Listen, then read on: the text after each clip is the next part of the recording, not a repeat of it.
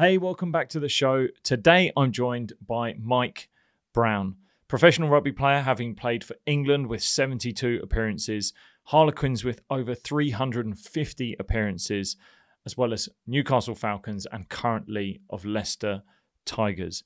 Expect to learn what it takes to stand out in an academy and get noticed, the value of work ethic, what makes good coach-athlete relationships, his awful experiences on Premiership and international debut, seeking feedback, being consistent with the fundamentals and your strengths, planning to transition away from sport, and much more. But before we get started, please do me the great favor and hit the subscribe button on whatever platform you're following along on or listening on. It really does make a huge, huge difference. And it's the easiest and cheapest way to support what this show is all about. It allows us to grow the show and get on more guests, more episodes. So I thank you so much for doing that. In other news, don't forget to join The Game Plan, a free email that I send out every Friday morning with inspiration, motivation, and ideas on mindset, mental health, and your perspective. Simply click the link in the description below to join or head over to lewishatchett.com/the-game-plan. Thank you so much, and I'll see you Friday morning. Also, if you're interested in developing your mindset or your mental health and know the value of putting your mental game first, you may find the Mindstrong Academy helpful. It's an online academy designed to help you become a more confident version of yourself. Not only will you gain access to monthly mindset masterclasses, but also motivational videos, inspirational listening and reading, live podcasts, and much more. The subscription is the cost of a coffee per week, and you can get started with a 14-day free trial. As well as this, you can have the option to sign up to the Mindstrong Mindset course, and as a part of that offer, you can get the Mindstrong Academy completely free for life. As a listener of this podcast, you get a 20% discount by using the code RYG Mindstrong at checkout. That's RYG Mindstrong at checkout, and there's a link in the description of this episode. I'll see you inside. But on to today's episode with Mike Brown. Enjoy.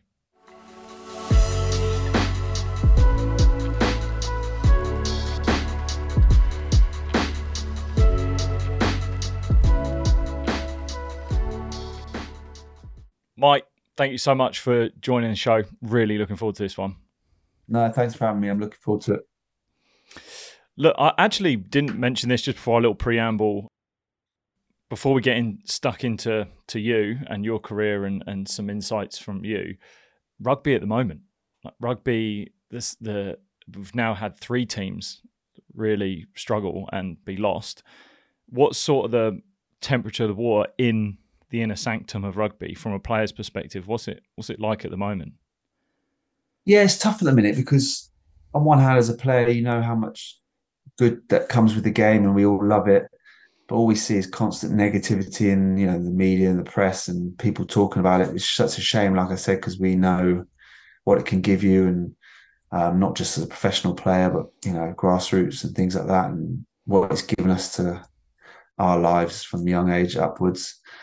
But then, as a professional player, it's frustrating because I feel like all the problems that have kind of come to a head now that were accelerated by COVID. The business problems and the clubs folding and things like the league not being run well in terms of governance. We've kind of been talking about as players for a long time, and you could kind of see it coming. I think, unfortunately, it has now, which will hopefully force some positive changes.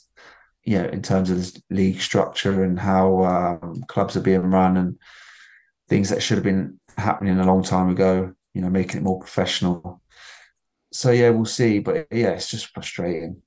It's frustrating because as a player, you kind of saw an upward trajectory of wages, which I think, should be the case with what rugby players are going through. And I'm just going from rugby players' context, not whole sport, but yeah, what they go through and how physical and tough the game is and where it leaves you at the end of your career. We thought the wages were going in the right direction, but unfortunately, the way businesses were run and the league was run, that wasn't aligned with those wages. So now it's obviously come to a head, and wages are going to have to drop. So it's frustrating because there's guys out there playing for peanuts and getting their heads kicked in every single day of the week. And it's talked about how much player welfare, how much stuff's happening with player welfare at the moment, and how tough it is. And even with all the amazing stuff that rugby's doing in terms of that management and care and things like that, it is a tough sport.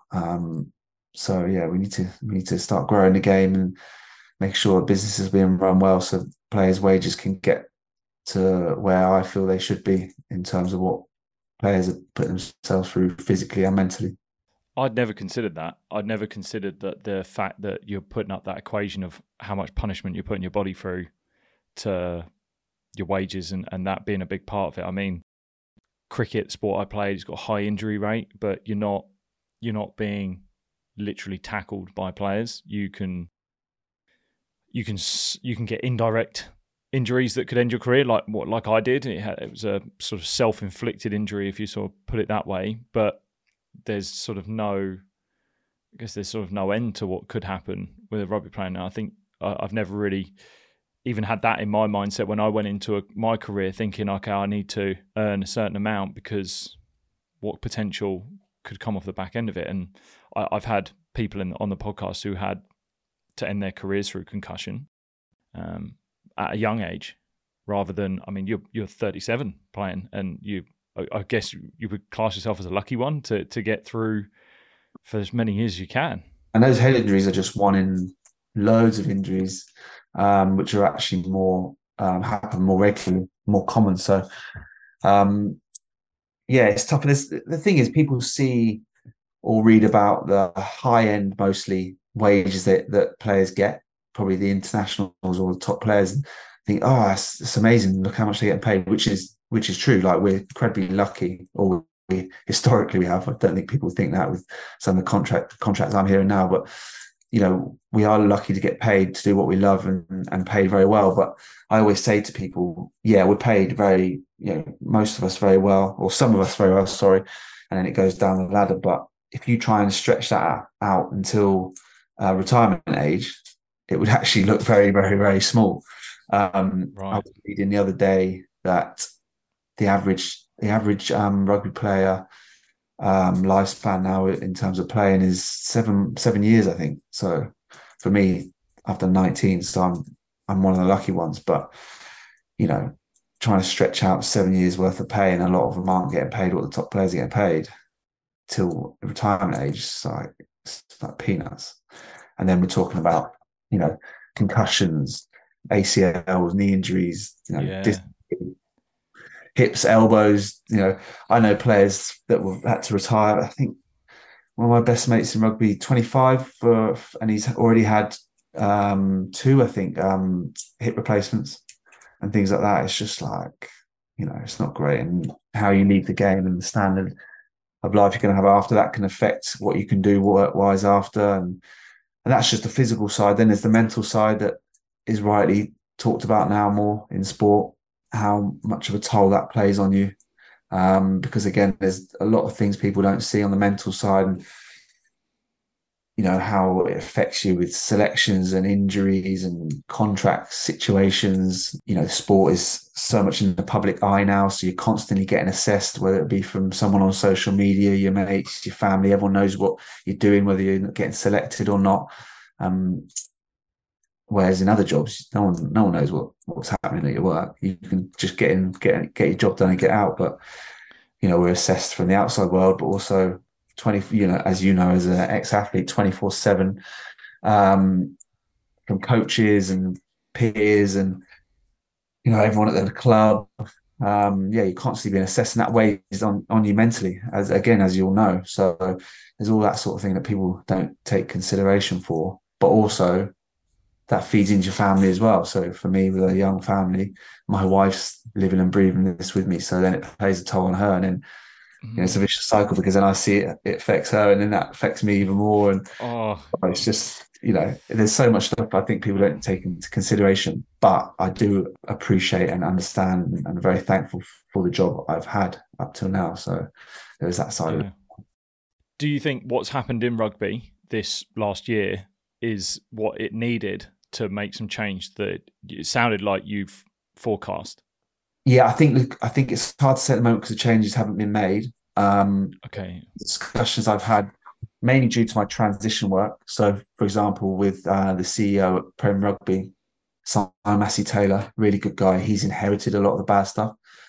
So, in a unfortunate way, and no one ever in rugby ever wanted this to happen. Three clubs folding. It's allowed him to push harder for the stuff he wanted to happen, which he was probably struggling to get over the line with all the different stakeholders that are in play, just trying to get one decision over the line for him. He has to speak to like, I don't know, 10 plus different sets of people and boards and all that sort of thing from the RFU, Prem Rugby clubs.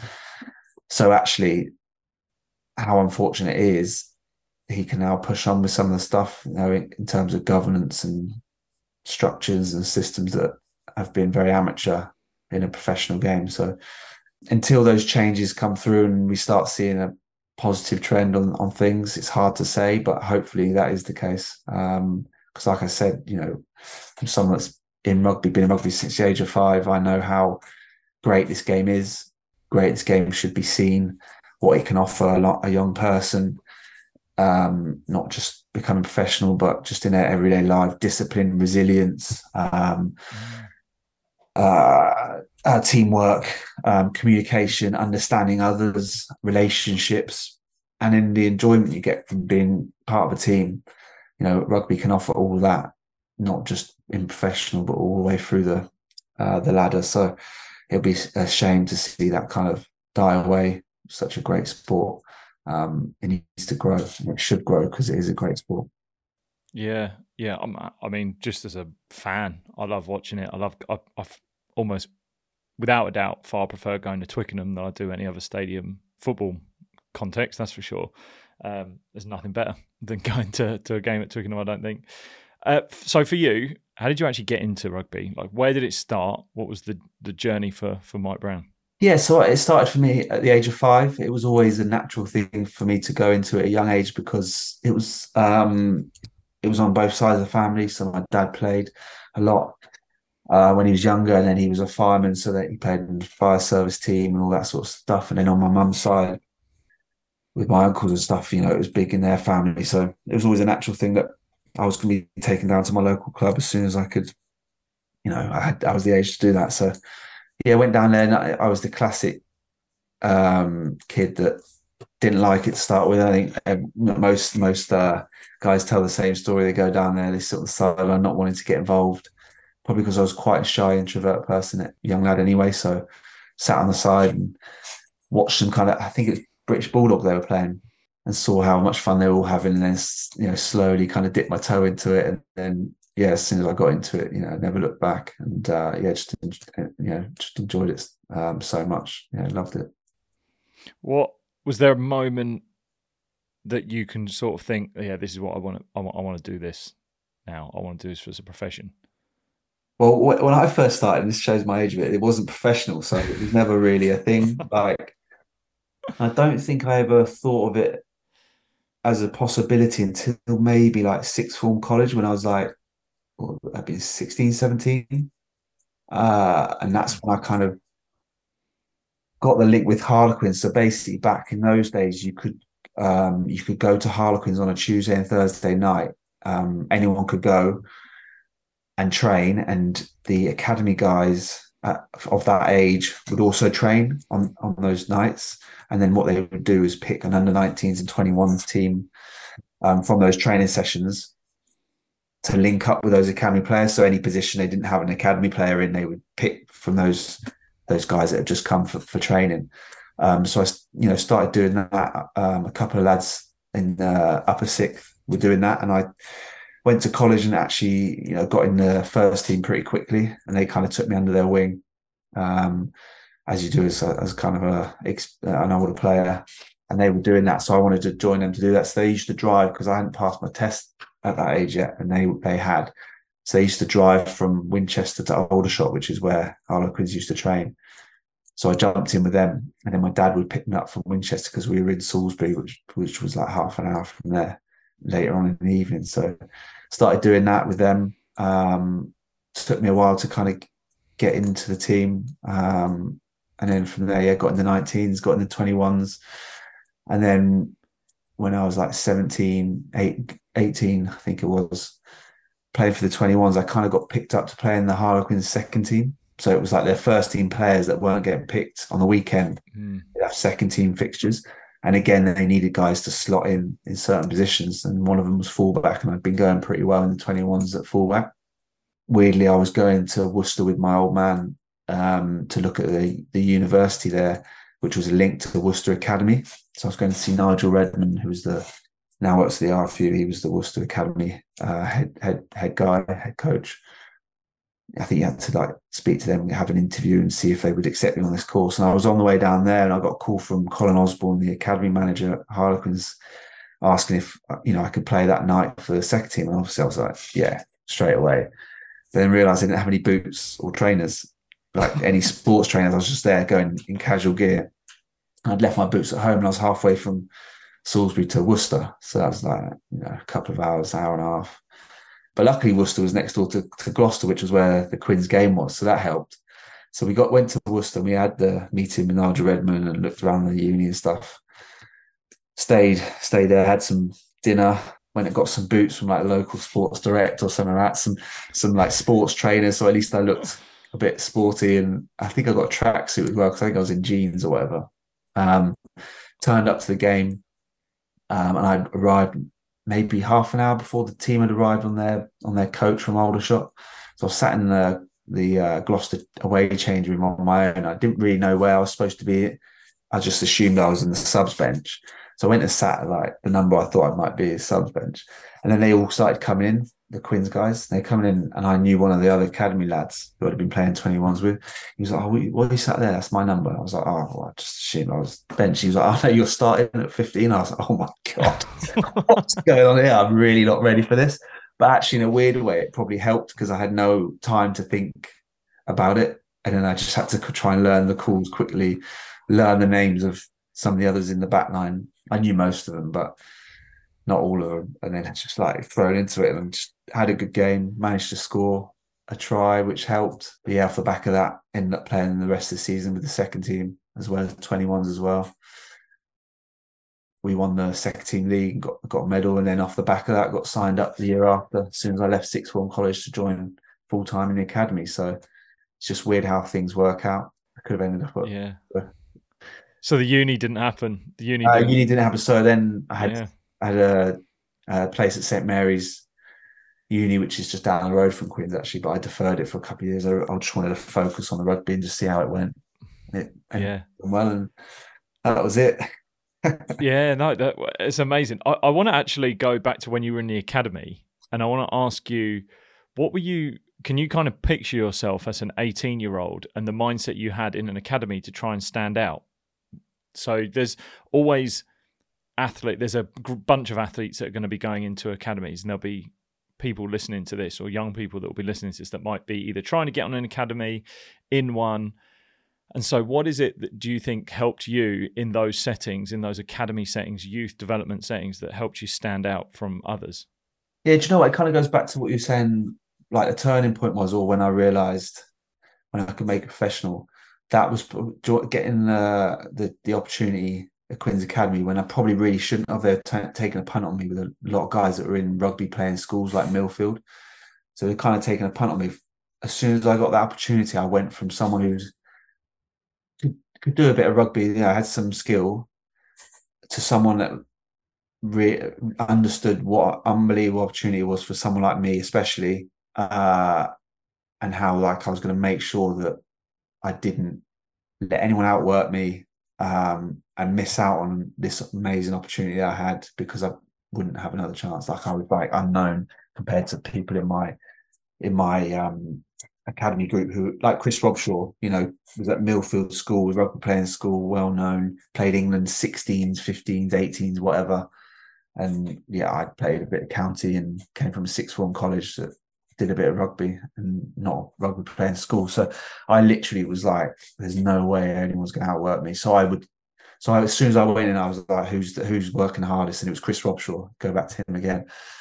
he was the one that stood out in terms of work rate. So I was like, right, what's he doing? Okay, I'm going to try and better that, and then do it for the back. So he was forward, obviously. So then I'll be like, right, I'm going to be the Chris Robshaw of the backs, and he stood out because of that, and I stood out probably because of that. So I turn up an hour before we start with the academy. Back in those days, we wouldn't be with the first team at all in the first year or two. So we would come in the afternoon, and I was commuting from Salisbury to Aldershot, where some guys lived in the academy house. So I would turn up like an hour early, get the rugby balls off Colin Osborne, the academy coach, and go and do kicking or whatever on my own. And then actually a couple of other lads in the academy realised what I was doing and came and joined me, which was actually a bit better because you had someone to do it with. But, just doing little things like that, try and make myself stand out that way. And then I think my competitiveness made me stand out. So like I going back to this opportunity I had, I was going to fight unbelievably hard. Like I was not going to let anyone take it away. So I think that stood out. So the way I play now still is very competitive in people's faces. Don't back down, which is probably quite unusual for fullback, which is probably why I'm quite a Marmite player. But very early on, I realised that's the way I needed to be to make sure I got the best out of myself for this opportunity, but also, not probably realizing at the time maybe stood out, maybe stand out. And coaches like that, you're not going to back down. You're going to fight to the death, not always in a physical way, but never give up in fitness, in drills, in contact skills. And I think then that rolled on to being one of my super strengths as a player in the first team and with England and things like that. So there's so much I love about that, because it's almost listening to someone talking through some of my story. Like I went to a sixth form college. We didn't have cricket, and I remember turning up at academies and thinking, all of these kids that come from private schools, I was like, I'm going to have to work harder than this lot. I'm going to have to outwork them.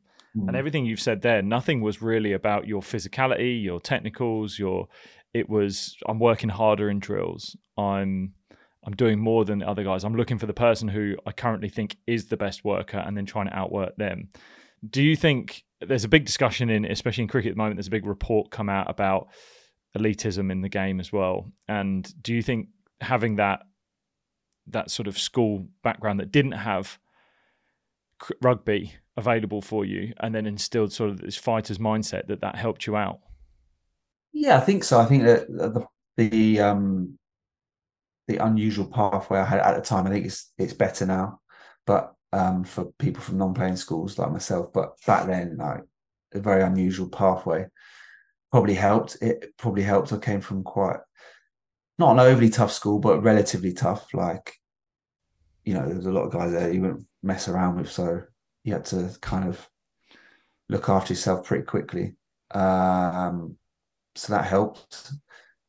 But yeah, I don't know. I just think there was just that kind of moment, that kind of realization that, bloody hell, I've got an opportunity here.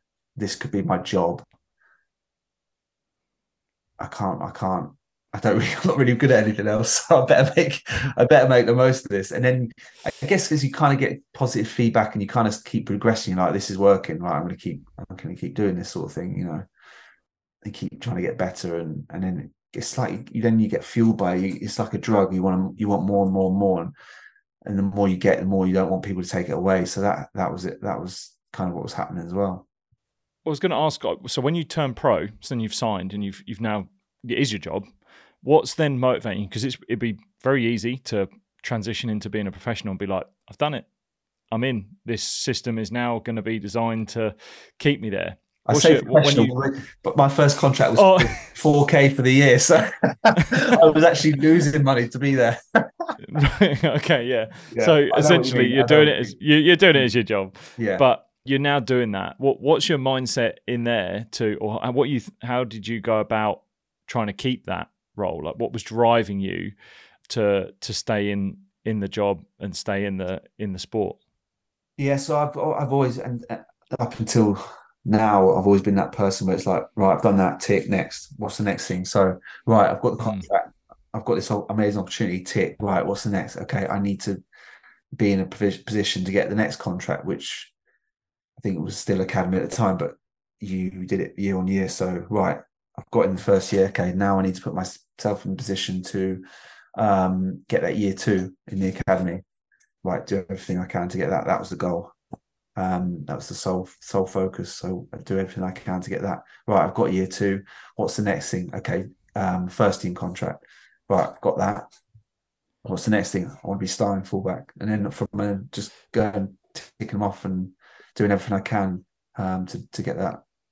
But those goals, how are you breaking them down? Are you saying, right, in order to get that first team contract, I need to be doing this, this, this, I need to be at this level, I need to show this? How are you breaking that very big goal, that long-term goal, even if it's a year away?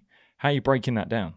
Yeah, do you know what? I probably didn't in my academy days. I don't think it was one of the things you kind of talked about. Or if it did, I was just like, whatever, I'm doing this.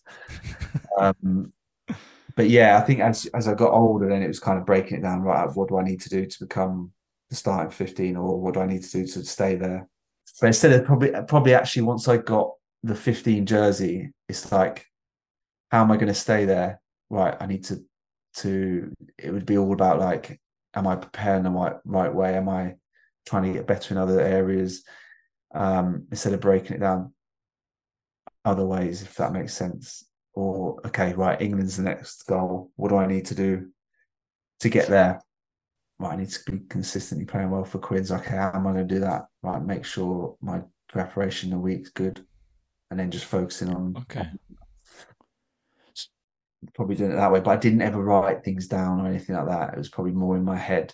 Whereas now, Is any of that sort of outcome driven? So you saying like I need to put in X amount of tackles, tries. What are you putting any numbers on that, or you said there like I need to prepare well. So that's something that's very much in your control, right? That's very much just consistency.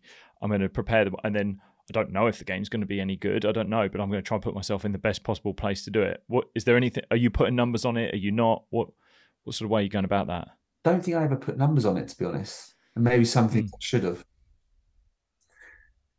One big thing I did do. So once I got in the Quins team and I was starting regularly 15, and I was trying to push for England and constantly getting back. Oh, you're not quick enough. You're not powerful enough. I ran a bit weird and all that sort of thing. So I probably looked slower than I actually was. But so then I went and looked for the best person possible to change all this for me. You know, get me quicker, make me look better, get more powerful.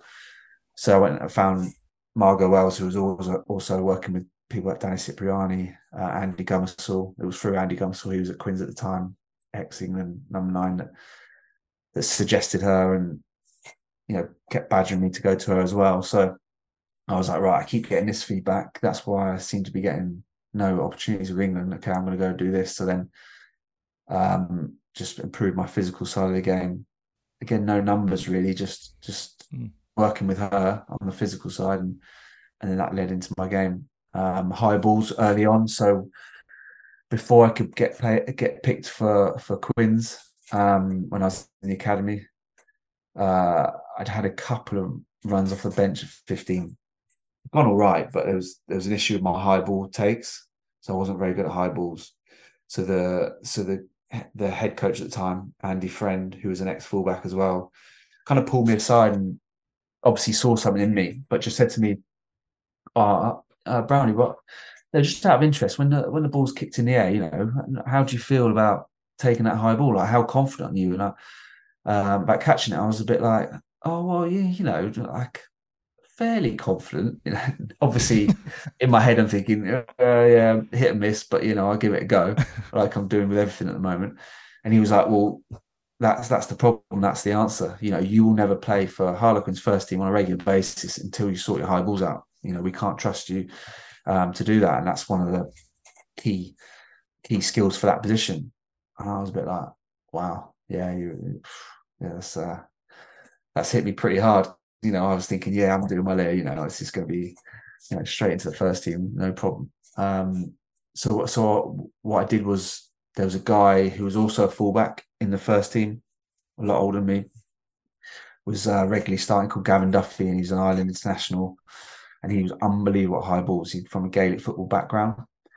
So I saw how good he was, and just pulled him aside. Look, I said, "Look, mate, like, can you help me with high balls? I can see how good you are, and I need to sort it out." And fair play to him, he put loads of time and effort into helping me do that, and I'll never forget that, because he knew that I was chasing hard for his position and pushing him hard, and he still helped me get better at that side of my game. Took a lot of time and effort, but then that ultimately got me picked and kept me in the first 15 for Quins for 351 appearances. So, and it's probably one of the biggest strengths which everyone probably relates to if they talk about me as a player, which is quite frustrating sometimes. But yeah, like, if I hadn't done that, then I would never have played for Quins in the first place. So just little things like that. As soon as someone says, "All right, this is why you're not getting the opportunity," go and sort it out, go and work on it. That's amazing. That's actually, I don't even think you needed to put numbers on anything there, because it sounds like everything you essentially were working on, you're just trusting that if I get it right, the numbers will come. That if I actually get these parts of my game in order, then I'm just going to be a better player. I'm trying to be a better player. Whereas some people could have easily heard that feedback and been like, "Oh God, they don't like me. I'm not good enough. Like, I'm done. Like, I'm not going to make it." Whereas you're straight away going to like, right, how do I add more layers to my game? How do I improve?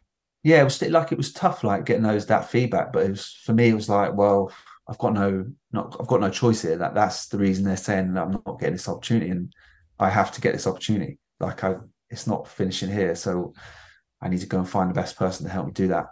And then off the back of that, then it turns into being consistent with it. So there's no point in me working with Gav Duffy on my high balls, getting the first team, stopping it, and being crap again, Mm-hmm. because then I'll get dropped. And I never wanted anyone to take away a shirt from me that I just fought hard to get. So then, to this day, like, I still do high ball practice, even though everyone says it's one of my super strengths. I do 10 minimum after pretty much every session. I think every session, 10 minimum high ball catch. I get one of the nines to do box kicks, and I'm taking high balls. So it's a constant thing, and people just think it's something you've been born with, or it's easy, and it's actually fucking boring, excuse my language, like taking high balls for 19 years. Honestly, sometimes I'm like, I wish it was like indoor football where they just ban kicks overhead height, in indoor football where there's no overhead height kicks. Sometimes I'm like, oh, I wish they could ban it so I don't have to take high balls. And the same with my speed and stuff. I wasn't someone that was born athletically gifted. So I had to go away and work on that. And still, again, to this day, I see Margot Wells for all my training, all my S&C training. So I saw her today, getting ready to go back into pre-season. And I've been seeing her for, I'd say, 15 years now, 16 years. So, once you get good at those things that you need to go and get good at, then you have to make it a consistent thing. Otherwise, it will just end up, not a good skill or good thing. Yeah, that's so true. That's so important. Like, I think I've had teammates that definitely, I remember watching them, or just people I've seen in general. They'll just work on a skill, think, "Oh, I've got it," and then you'll see them sort of 6 months later, and they're like, "Oh, it just doesn't seem, it's not clicking." And well, what does your practice look like? Well, I'm doing this, and they're not doing that thing that they've tried to make a strength. But you're talking about it being a super strength. It's so true. It's so true. It'd be like you with your batting, wouldn't it? Like, as soon as you stop practicing, then left-handed batter, weren't you? Well, I was a bowler, so I need a lot of batting practice. Yeah. So left-handed bowler, yeah. Yeah. It's true. It's true. Like, I actually equate it to, so one day cricket right now. There's so many skill sets. Like, essentially, you're talking about high ball catching. That is, I'd put that in my mind as one of the deliveries I would bowl. It's a part of your game. It's not your all game. It's just a part of your game that can make it strength. So in cricket, like, I literally made a career out of two deliveries, one that swung and one that didn't. And then in one day cricket, you have to develop slower balls. I had three different types of slower balls. I had a bouncer, and then you bowl in those slower balls at bouncer length. So you have so many different parts of your game that you could potentially work on, but you've got to pick one or two that you genuinely make a base level super strength. And even that, like, even if once it becomes a part of your strength and a part of your ultimately your identity. Like you said, there's an identity behind you being good at that thing. Once you've done that, it has to become a part of your routine, a consistent part of your routine, and do it over and over again, just at bare minimum, like a base level, foundational level of skills. And then you can start adding some cool stuff on top and sort of like sprinkles on top of the cake, if you will. But yeah, that you do have to constantly work on it. Yeah, the weird thing for me, in something like high balls, for example, that for me is a fundamental part of a fullback's game, and it breaks me when I see so many athletically gifted fullbacks who just can't catch high balls or do it consistently. And I'm thinking, who's coaching them? Why are they not getting told to like go and practice high balls? Like it's literally one of your main things as jobs as a fullback, and it puts your team so much on the front foot or the back foot if you get it wrong.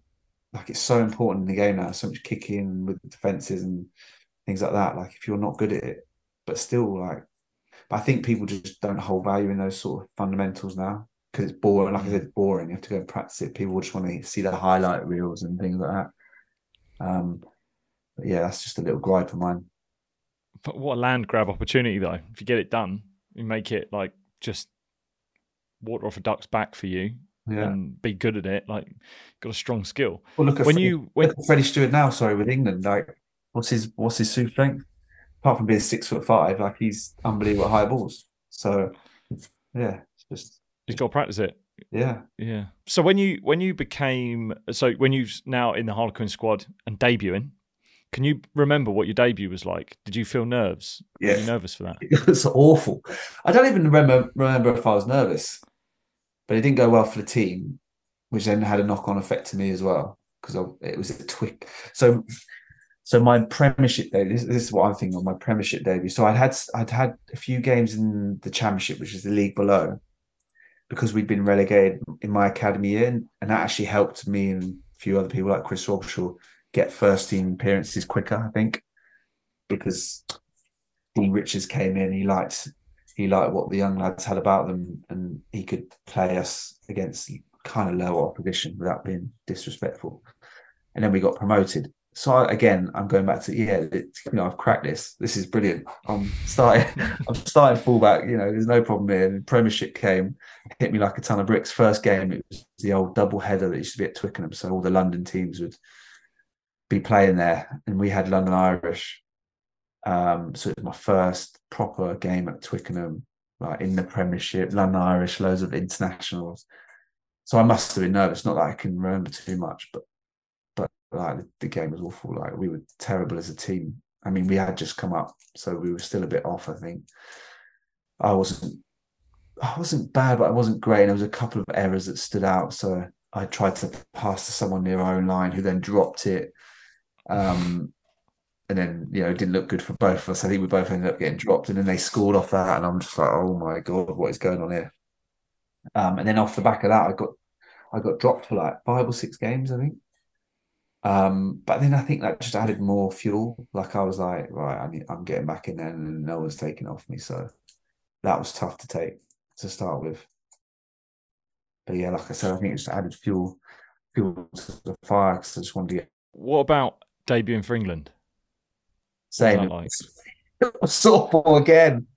Like I had maybe I just not very good at debuts. So again, that was awful. 2007. We went on tour to South Africa, and basically some clever person at the RFU decided to book a tour to South Africa over the weekend of the Premiership semi-final, I think, and final, because it was the first year of the playoffs in the Premiership. So we didn't have anyone from Wasps, Leicester, Bath, I think, and someone else, I can't remember who it was. Well, Wasps and Leicester were literally the whole England team back in those days, if you remember right. Like it was like Martin Johnson, wow. Lawrence Leo, all those people. So we had I think there was 10 debuts on that day. We were playing South Africa in Bloemfontein, which is very Afrikaans, very hostile for English anyway, against the team that were going to go on and win the World Cup. Like they were unbelievable. The team had De Villiers and Spies and I don't know, Montgomery, Percy Montgomery, people like this. There was a team when literally a year later they won the World Cup. They were unbelievable, and they just absolutely beat that living shit out of us. And for me, on debut, they beat the crap out of me as well. Like thinking again, like going back to I've just played a year in the Premiership, absolutely smashed it. Right, next thing, international. Let's have it then. Right, I'm ready to go. I try literally first few minutes. I try and hit this short line off the nine near the ruck, like on the other side of play. So we were flowing one way. I kind of hit the negative side, and I've been doing it all year, like breaking the line, thinking I was the man. I tried to run this.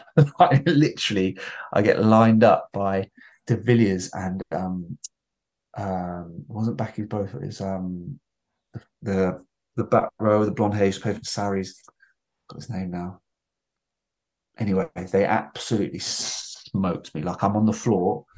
Physio's having to peel me off the turf. Like I can't breathe. Like I'm trying to get air in. Like honestly, it was bad. And actually, the night before, a load of us had got a sick bug, and I was one of them. So I was already dehydrated, underweight, hadn't eaten much. Like it was just literally a nightmare from start to finish. And like I said, they beat us by like 50 points. We were terrible, and yeah, I managed to get selected for the week after. Again, still under the weather and shouldn't really have played, to be honest. And we got beaten up again. And then, yeah, I didn't get back in with England for another year. And then we went to New Zealand in 2008, which was another disaster. So that's 3 caps of absolute disaster. And then I was out of the squad for like 4 years. And then that's when I was getting the feedback about my speed and physical side of the game. So when it worked, so that was a tough 4 or 5 years getting back into the England team. So did you think in that period you were off, the way you've not played for England for 4 or 5 years? Did you think I've missed my chance? Like I've sort of messed it up, or did you genuinely still believe you could play for England? So maybe initially after maybe for the first year of 2008, maybe I thought, I'm never going to get in, and then like after that, it was more frustration because I was back playing well for Quins and actually doing well, but couldn't understand why I wasn't getting back in, and feedback was physical side. So I started working on that, and then still, that was getting shown on the pitch for Quins and still not getting a chance. So that was frustrating. And I got back with the Saxons, which is the team below, with Stuart Lancaster, and then started doing well for him, and he got to know me as a person, as a player, which helped. And then, funnily enough, how things work out again, he, ended up with a head coach job with England. So then that helped me, I think, because I wasn't getting a look in at all. So it was tough. It was just frustrating for me because I was playing well for Quins and not getting anywhere, not even getting into train and stuff like that. So when Stuart came in, he selected me because I was playing well for Quins, and he'd seen what I'd done with the Saxons with him and liked me as a player and a person. But then it was back to frustration because I was then in the squad but not getting selected to play, and then it was on the bench, and then it was out of position on the wing, and then finally got the chance to play fullback. So yeah, it was a long slog, but again, those sort of things make you graft harder, I think, as you all know.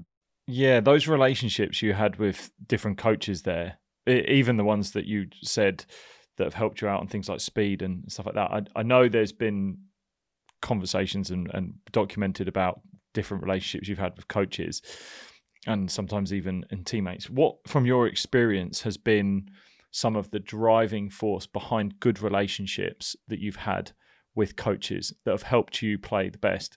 And obviously there's always 2 sides to every story, but on whether the relationship's going well or not. But from your perspective as the athlete, like what has driven good relationships for a coach and athlete? I think being open and honest and transparent. So even if I'm not getting selected, be honest with the reason why. Even if it's like, I just went with someone else because that's who I preferred. Okay, fair enough. Like Andy, friend with Harlequins, you will not play until you sort your high balls out. That was honest feedback. So I went and sorted it out. I was always someone that liked feedback, honest feedback, not just like nothing really. Respect, I think. just respect as a person, the way you speak to me and we speak to each other. Because I believe I always show my coach, so I feel like I should have the same. Um, what else? I think those are the two main things. Hmm. Uh, I mean, that openness is just communication as well, isn't it? I think I've yeah, had scenarios with good and bad coaches where the communication is great, and some of it's been very subpar, and yeah, that can, because I think as an athlete you don't need another reason to tell yourself another negative story about yourself. So it's very helpful when a coach is just telling you as it is, like you said there, even if it's critical feedback that's basically, you're not good enough to do this, we don't believe you are, and you need to do this to get better.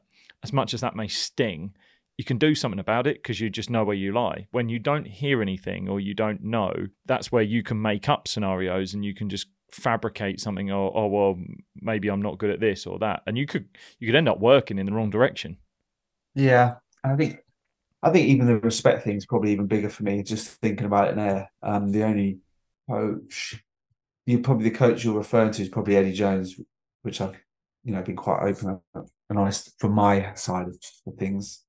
Like you said, there's two sides of every story, but the reason that broke down there is because of just the way I felt he spoke to me towards the end. It was like as soon as he was done with me, he's kind of switched and or got even worse in the way he spoke to me. And I thought, being with him for 4 years, he should understand how I was as a person, an overthinker, someone that always gave everything um, to training and playing, and how much he would always refer when he spoke to me early on how much he knew I loved playing for England, which was obvious. Like everything I did was about playing for England. Like I loved it. Like it was everything for me, and he knew that. So why would he treat and talk to me a certain way, especially towards the end when he didn't want to pick me anymore because he knew how hard it would hit me?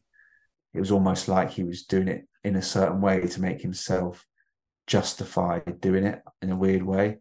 Um, yeah, so I think athletes deserve certain respect if they're giving everything, doing everything you say. That was another thing I did. I always did everything he said. So try and get feedback, take on his feedback.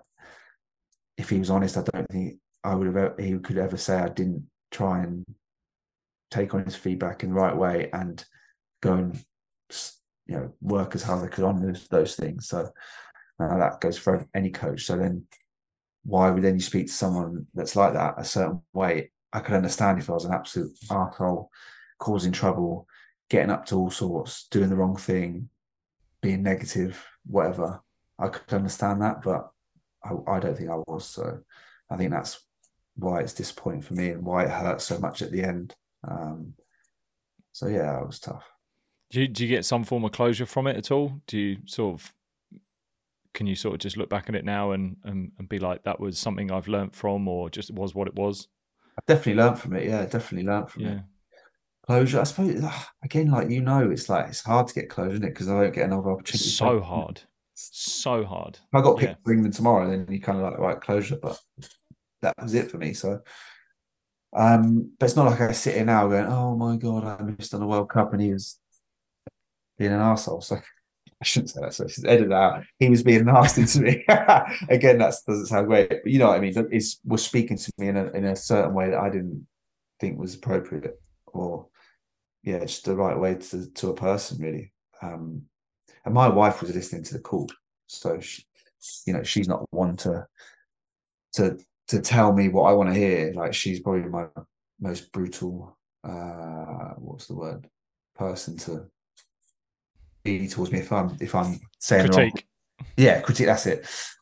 So I said, so when the last phone call I had with Eddie, I was like, listen to this. So I put it on loudspeaker while I speak to him, and she was just like, oh my god, I see what you mean. Like he was, yeah, bad, and it was in a bad, Yeah. it was in a bad, it was in a bad period of my career because I knew it was the end for England. Like I wasn't going to get picked. It was the end of a World Cup year, and then going to get a chance to go to a World Cup, which hurt, especially after 2015. How bad that was. Um, So yeah, there was just no human side to that conversation when he knew how hard it would be for someone like me with all those Yeah. things taken into context.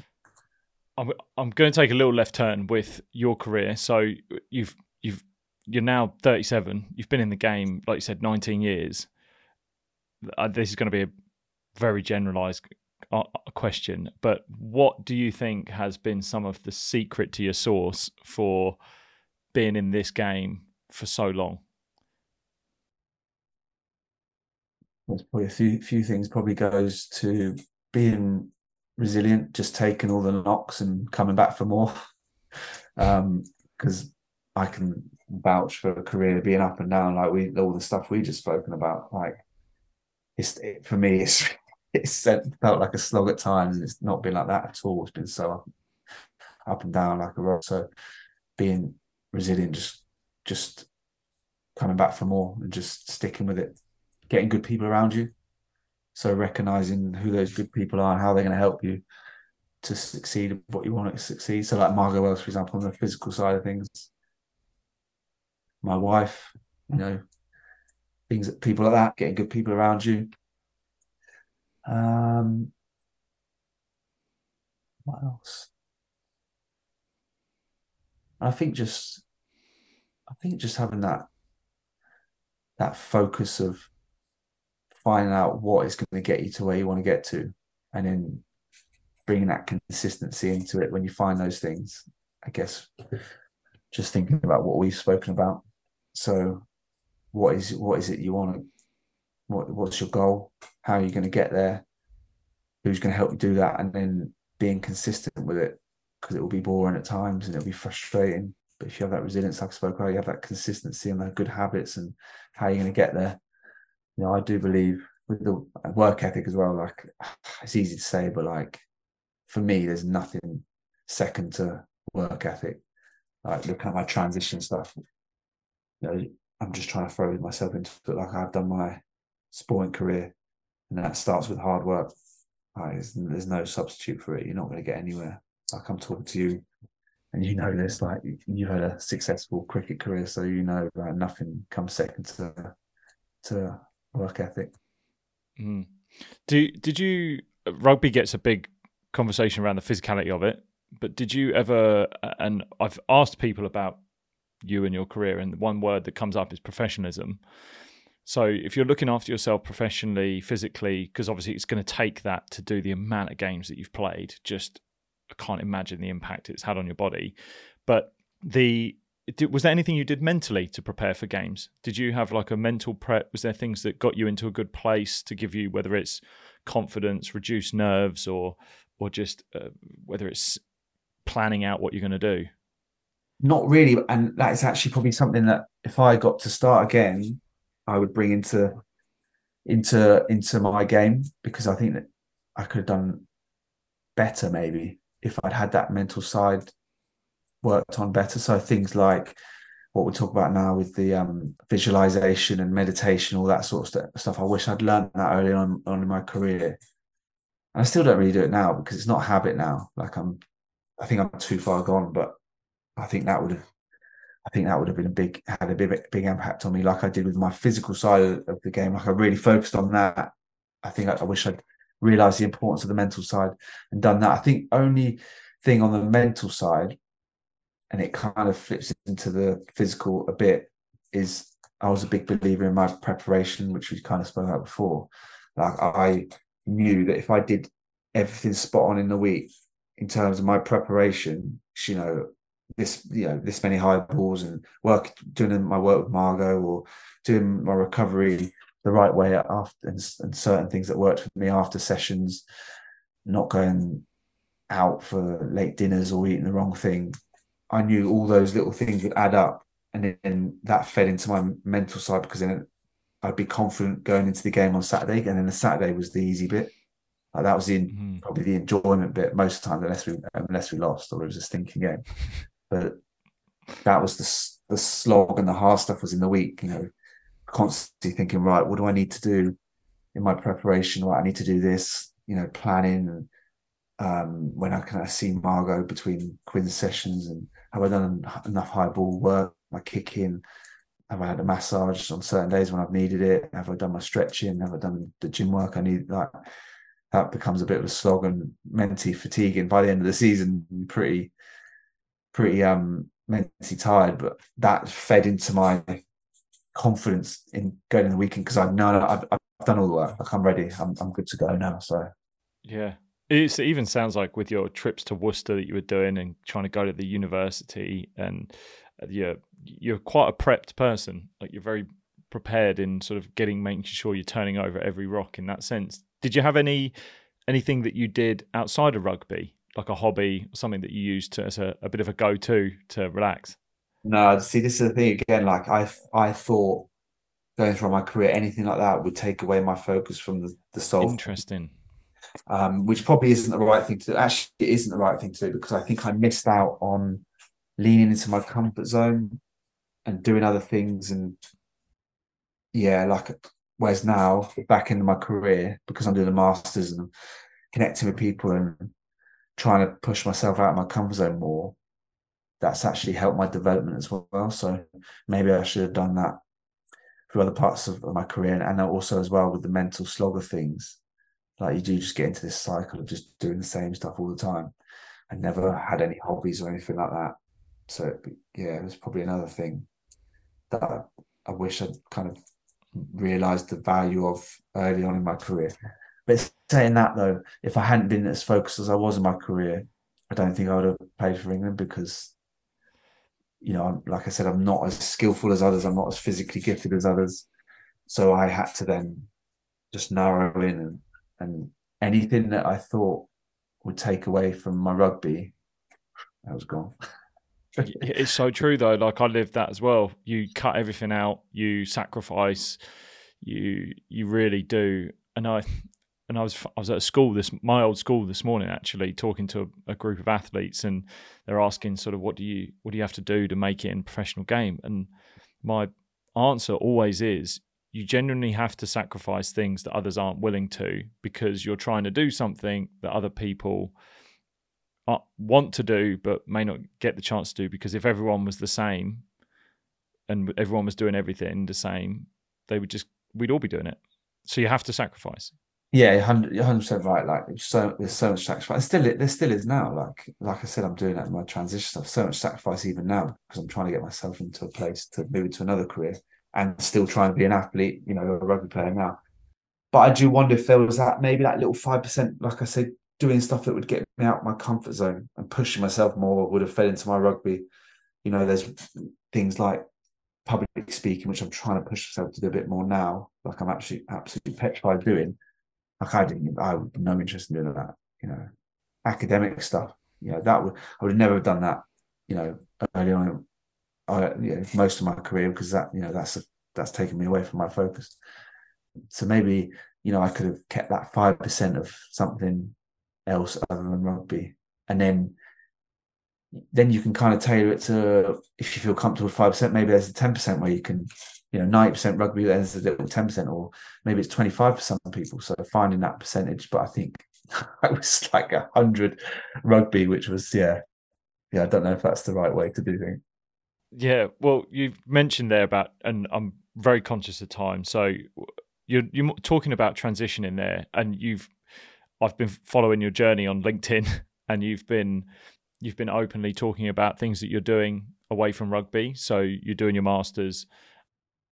You've been going into football, the ID world, the talent ID world, and I think even from my experience, having transitioned out of sport, one thing you can easily do is kind of take for granted some of the habits and routines that you had as a pro, and think like, where are they going to be useful in the world? And actually what we class as the norm are just so out of this world for other people.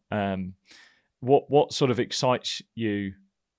Because I know it's a scary time as well. I understand what it feels like. What is there anything that's really exciting you about what you could potentially bring from your rugby career into your next chapter? That is a good question. The thing that excites me is probably not one thing. It's just like I have a belief I can have an impact in what I want to get an opportunity. But think it's just I think it's just the excitement of where it can go and whether I can make that as successful as my rugby career, not just be defined by that. That's Mm. exciting, but also nerve-wracking because I would love that if it was like, oh, it's Mike Brown the whatever. Oh, he used to play a bit of rugby as well. Whereas at the moment, it's just Mike Brown the rugby player. Do you know what I mean? And then as soon as that's I know what you gone, mean. like what am I? So I would love to have two successful careers of two parts of my life where I can go, oh, I did this, but also now I'm doing this, or I have done this. That's exciting, but also, as you'll know, like nerve wracking, and there's that uncertainty because you don't know how it's going to look or what it's going to look like. And you're of a certain age where it's quite unusual to be in this kind of space at 37 for me, or I don't know what you like 33 with you or something. 26 So I'm actually. 33 now. I was 26 when I retired. Yeah. Mm. So and even that's so early to retire. Do you know what I mean? That's like Mm. you're a retiree. Like it's Yeah, it's crazy crazy. when you Like see people. crazy, isn't it? Like you're having to restart again at 26, whereas most people are like on their pathway. And then for me now, like I'm having to start again at 37, um, getting on a pathway somewhere. So it's like a strange thing to kind of get your head around. Um, but yeah, it's exciting at the same time. I think the one thing that I really have embraced, because when I finished as well, I mean, I had to physically recover, and then I had to I went through I just literally went through a really dark place mentally because I had what we were talking about where I identified only as a cricketer. Like that was just purely who Lewis was. And it's almost that whole experience, the work I'm at the then studying that I did. I mean, I traveled to Hawaii, became yoga mindfulness coach, and I did all these different things that just to sort of self-educate myself and learn about different parts of me that I didn't know about. And now the course that I've created and the work that I do is almost built out of what I needed and I wanted for that person, but also knowing how much value it can bring to moving forward. And I think along that journey, one element I embraced was a beginner's mindset. So I started learning the guitar. I started doing that, and I started learning Spanish and just being rubbish at them, and just like embracing that feeling. Like I need to be rubbish at something because I've been good at something, really good at something, and I'm going to now come into the world maybe with a bit of ego, thinking I kind of should be good at something, but I need to be ready to be rubbish at something. I need to be at a very early rung. So I used hobbies that I enjoyed to kind of teach myself a little bit more of that beginner's mindset, and like, okay, this is like playing a guitar and getting it wrong just sounds rubbish. Like your friends and family will tell you like that sounded awful. But then can you get over it? Can you just kind of harness, okay, the mindset I had when I was an athlete, can I harness that resilience, that kind of drive? And I openly will admit that the first sort of 4 or 5 years out of my finishing cricket, I didn't do that. I was like, okay, I'm going to park cricket. And that was something that happened to me. And I was kind of pushing it away. And what's really held me in good stead in the last couple of years has actually thinking back to what was the 15-year-old me like? What was then the 18-year-old, the 22, 23, like that guy who was really driven. And what would he do now? What would he want to do now? If this thing that he's driving towards now was his main aim and goal, not cricket, not rugby, what would that person's attitude do right now in this scenario? And that helped me massively in the last couple of years because I was like, right, oh wow, I have got all of these decent resources and traits about me that I can hang on, and none of that actually requires me to throw or catch a ball at any level. It's just all about me. It's just that's you, and I think. I guess that might be some encouragement for you to go, what are all those things that we've sort of spoken about in this podcast? Like that, those are so valuable, and people value that in the space outside of sport as well, because by default, being in elite sport, you're unique. Yeah, it's weird. Like I agree with all that. So this kind of refers to what I was saying about treating this transition as I did my rugby career. So that's what I'm trying to do, that beginner and the work ethic and doing all that. I definitely feel like a beginner and both the courses I've been doing. So for the last 2 years, with everything we're doing in the masters, then now on this Football course, definitely feel like a beginner because they're all in talent ID departments within football. So I feel like I've got such imposter syndrome all the time at the moment. No idea what some things are going on, but it's like it's great when you've done it, and then doing all the stuff like on this FA course is very practical. So we just done negotiation module. So we were doing role plays negotiation. I'm like, I've never done anything like this. So I was so nervous, but actually I like loved it. Like got such a buzz. So just doing things like that. And then as well, like you said, remembering all the stuff that you've learned as a player.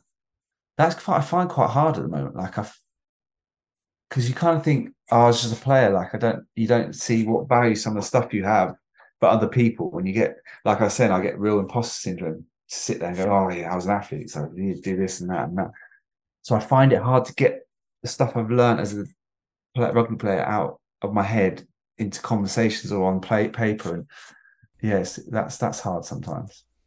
Yeah. No, it's work, but I promise you, there's moments where it will just pop into your mind, and it can take people asking questions. Like I see my work now as I ask very simple questions, but they're not so easy to answer.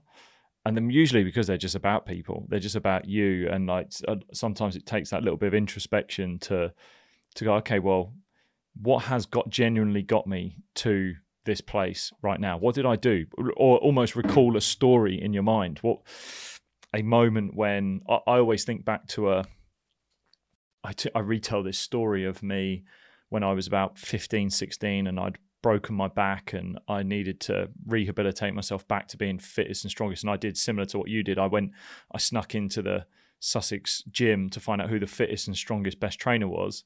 And I was like, looked at all the scores. I was like, right, there he is. What's his gym program? And I just copied it and then added more on. So like my parents, when I was living at home, I would be at the front door at like 10 o'clock at night, about to go out on a 5-mile run or something. And I'd go out on this run, rain, snow, whatever. And then, but throughout it, I was like visualizing all of these different things that were going to, I wanted to happen. So me being handed my cap and my shirt, and then I sort of would visualize whether it was games and essentially all the good things I wanted to happen. And I just did it over and over again. And then eventually all of those eventualities became real. I even did a few times I started writing an article about a newspaper about me making it as a pro, overcoming my condition, and then getting a contract. And then The Guardian eventually did that article later on in life. But I tell that story and I look back and go, okay, well, if I was to describe that 15-year-old lad standing at the door, like from a third person view, how would I describe him? And I'd be like, okay, he was ultimately committed. He was determined. He was willing to do something even when his family or inner voices were genuinely saying, stay inside, don't go. And then what else was I doing? I was visualizing. I was positively reinforcing things that I wanted to happen in my life. I didn't guarantee any of that was going to happen, but I just put myself in the best case. And so I take some of that, and then if I've got an athlete, a business, a student that I might be working with, and I see them needing that, and go, okay, or they can't figure out where that lies in their life, you go, oh, tell us a story. Tell us when you've perhaps done something where you wanted it and you tried hard, and then you bring it out of them. It's kind of like reconnecting with them. You just end up reconnecting with that version of them. And like, oh, okay, yeah, that there is actually value in me in that sense. I've forgotten that because we're so good at telling ourselves stories that are so negative. It's like, why would anyone want to talk to me, or why would anyone want to find value in what I can do? And there's always something. Definitely had that going on in my mind sometimes. Yeah, definitely. Yeah, because you just think, oh, what are they going to care what you've been through or what you've got to offer? Yeah, I much prefer finding out about all the other people on the courses and stuff and taking all that. I need to contribute more. I do need to do that. That's my next thing, pushing myself to contribute more. That's fine. Yeah. I promise you'll have stories there. Like, just live them. So I always finish. This has been awesome, Mike. Thank you so much for your time, especially for listeners that don't know, you're sitting on some sleep deprivation at the moment. So get you off to bed.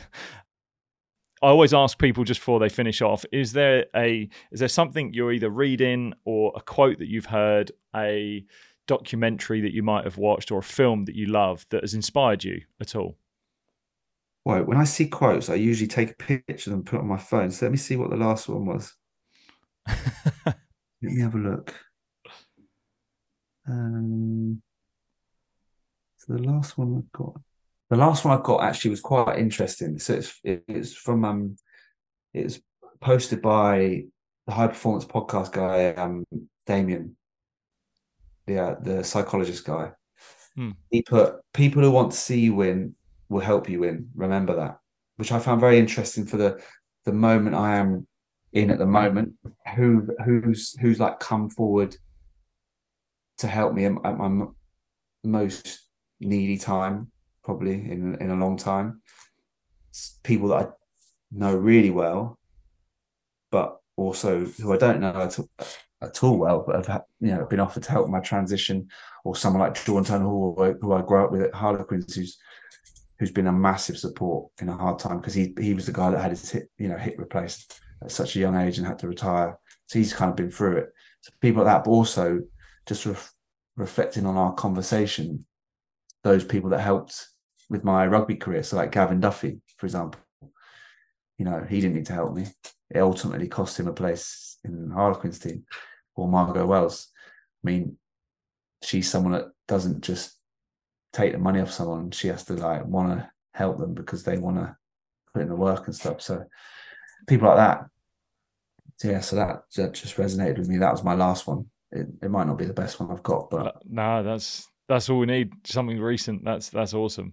Look, where's the best place if people want to follow what you're doing, get in touch? Where's the best place for me to send them? Yeah, LinkedIn, I think, is where I really like to connect with people now. I really enjoy putting what I'm doing on Instagram. Twitter aren't really my thing, to be honest. They've turned a bit, unless you want to be on Love Island. Instagram's all right. Twitter's just, not for me. LinkedIn's the one, like I'm trying to put as much as I can about what I'm doing, trying to connect with different people across all industries, really, but obviously a lot in sport. That's the one for me. Awesome. I'll put that in the show notes and send people that way. But Mike, thank you so much for your time. This has been awesome. I've really, really appreciated it, and thank you for being open, honest, and it's probably definitely been one of the most open and honest conversations I've had on the show, and it takes strength and vulnerability to do that. So I appreciate it. Thanks for having me. It'd be great to actually meet up and have another chat at some point soon. I think there's more we can talk about, so it'd be interesting to do that. No doubt. Thank you. Thanks a lot.